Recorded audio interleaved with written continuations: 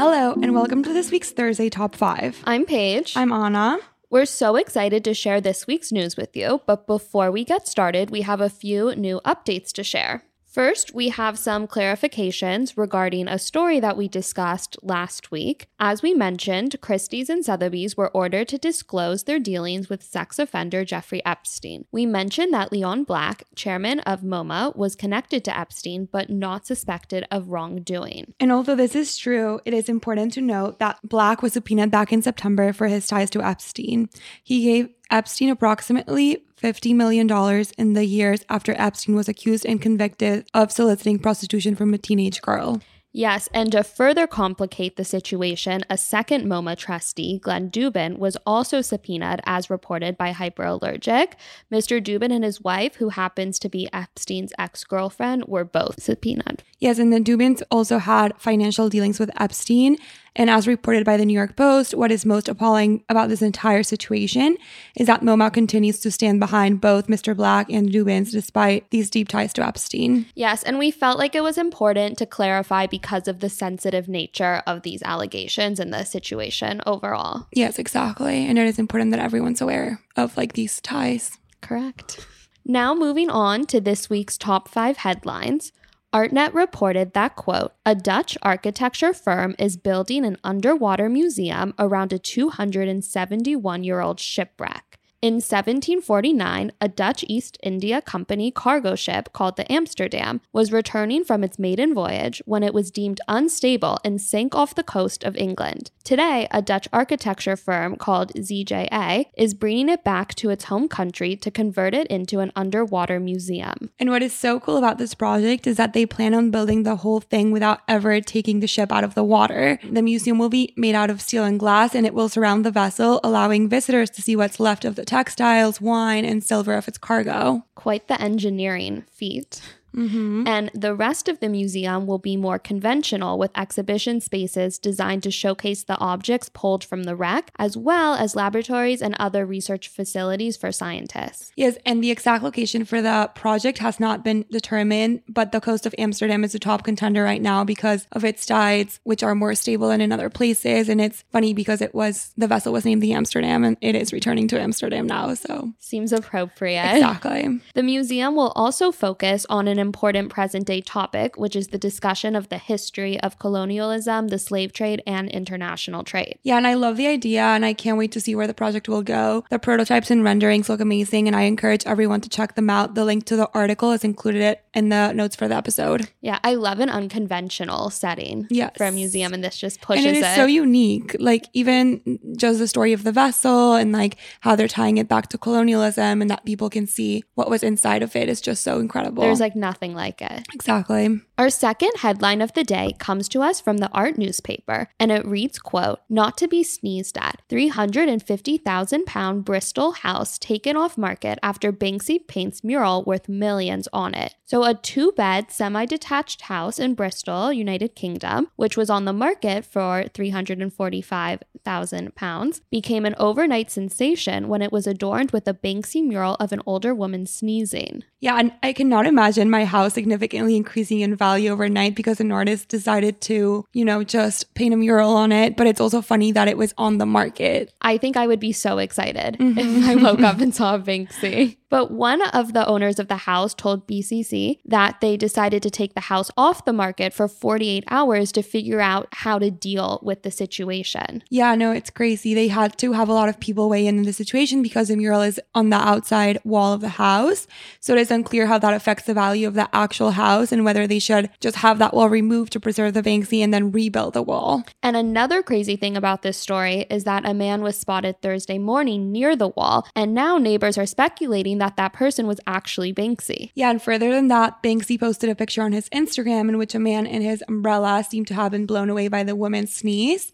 And although the man is likely to just be someone on Banksy's team rather than Banksy himself, the staging of the photograph nonetheless adds a further layer to the mural. And there's so much mystery behind Banksy, like who knows who this person is. Exactly. The mural is also special not only because it's a Banksy, but also because it's COVID related in a very humorous way. The lady shown is sneezing with such force, her dentures have been spit out of her mouth, basically. I think everyone has turned to comic relief at this time, and we've seen so much COVID related in terms of art memes that get a lot of good feedback on Instagram, and this mural fits right in, and I think is the type of content I think people in Bristol were definitely gathering to see what had happened and like how exciting the mural was and how funny it actually is. But before we move on, I just want to bring attention to how much we've been talking about Banksy on the podcast, because he's been on the news so much lately, and I know you don't particularly like him. So I think it's funny that we keep discussing his work. Banksy is not one of my favorite artists, but this podcast has definitely helped me see what like an integral role he or she plays within the larger art world. Yeah, no, for sure.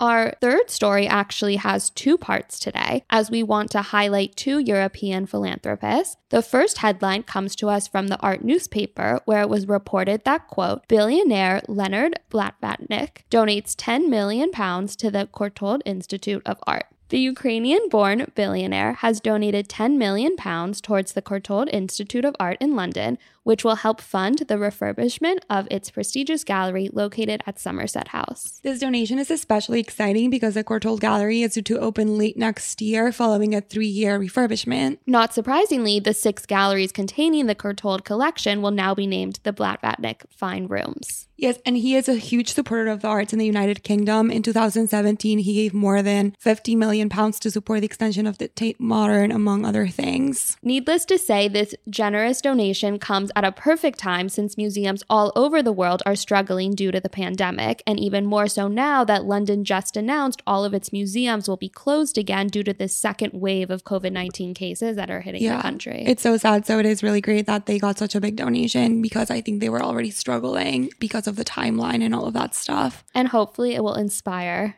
others. People. Well, we can move on to the second part of the headline, which talks about a different part of Europe, but it's equally as exciting. Yes. So the second headline comes to us from ArtNet, where it was reported that, quote, a Greek billionaire is converting an old tobacco factory in Athens into a culture venue and gifting it back to the government. An old tobacco factory in Athens is about to become a cultural center, set to open next year with an exhibition featuring international artists, including Michael Rakovitz, Glenn Ligon, and Dan Vo. The launch will coincide with the 200th anniversary of Greece's revolution against the Ottoman Empire, which led to the foundation of the modern Greek state. Very exciting and historic.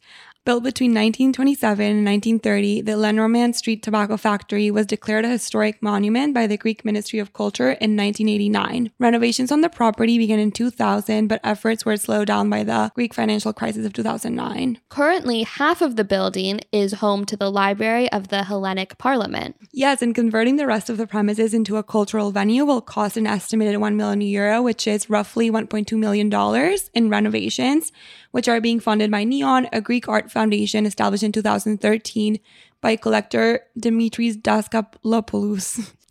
This is an amazing initiative because of the historical significance of the site itself, but also due to the amount of exhibition space that it's going to provide. Yes, and just like with the Courtauld, this donation comes at a great time, and we love to see these philanthropists supporting art and culture during these very, very difficult times for everyone. I think it's so encouraging, as so many museums are shut down for a second time, to see plans in the future for new spaces we'll get to visit. Yeah, for sure. And hopefully their timelines won't be pushed back too much, and they'll be able to open soon. So our fourth headline is brought to us by the Arts newspaper, where it was reported that, quote, Barbara Kruger, Your Body is a Battleground poster appears in Poland as protests flare up over abortion ban. Over the past 2 weeks, as protests have ramped up against the right-wing Polish government's tightening of already restrictive abortion laws, more than 100 posters of Barbara Kruger's seminal 1989 poster titled Your Body is a Battleground has once again gone on show in the Eastern European country. To give some background, on October 22nd, the government ruled that under their new laws, abortions can only be carried out in instances of rape, incest, and when the mother's life is at risk, making it illegal in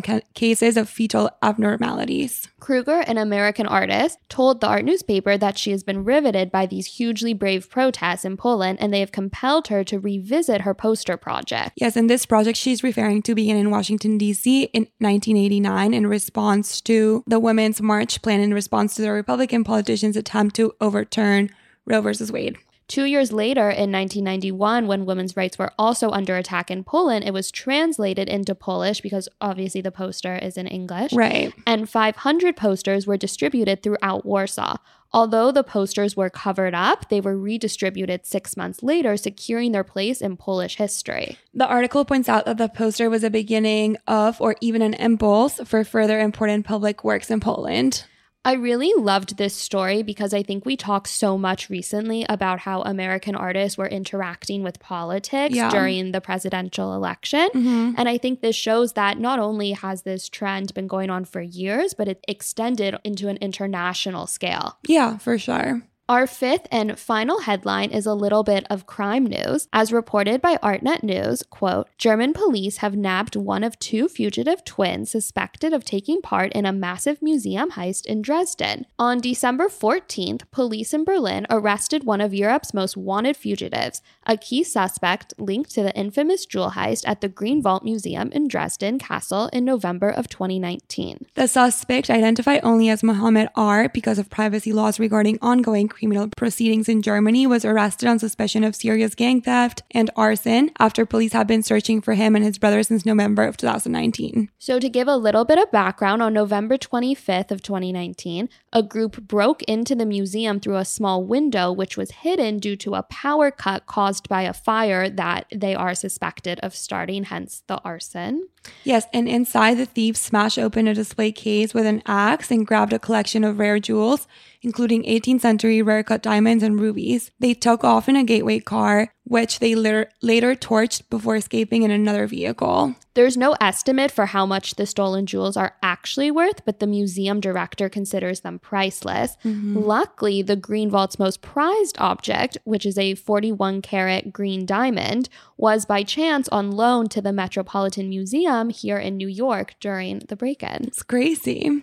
The Remo clan, to which the brothers belong, is one of Germany's most notorious organized crime families and has been implicated in a series of high-profile crimes, including the theft of a $5 million commemorative gold coin from Berlin's Bode Museum in 2017 and a $12 million bank heist in 2014. So they're expert criminals. Yes, this is so crazy that they were able to capture these people, especially because I feel like we've been talking a lot about unresolved crimes in art, like the Isabella Stewart Gardner Museum. So I just think it's great that... It's also crazy that it's been almost a year since it happened. So it shows how long these events can stretch on for before they're resolved. So crazy. Finally, we want to close out our episode with an emerging news story. As reported in the Arts newspaper, quote, organizers confident Physical Art Dubai Fair will go ahead in March 2021. This is such exciting news as it will be the first major international art fair to happen in person since the pandemic interrupted all programming. What is especially crazy is that in March of 2020, Art Dubai was one of the first events to be canceled, only 2 weeks before it was slated to open. So this is really coming full circle. So taking place from March 17th to 20th, 86 galleries are participating from across 36 countries. And according to the organizers, 90% of galleries from the canceled 2020 edition will be returning in 2021. Yes, and with the vaccine now becoming available, we really do hope some follow-up on this encouraging headline. Yeah, I hope it gets to happen. Yes. So I think that's all for us today, but we will be doing a Monday Chatter check-in next week. Thanks for tuning in. Bye.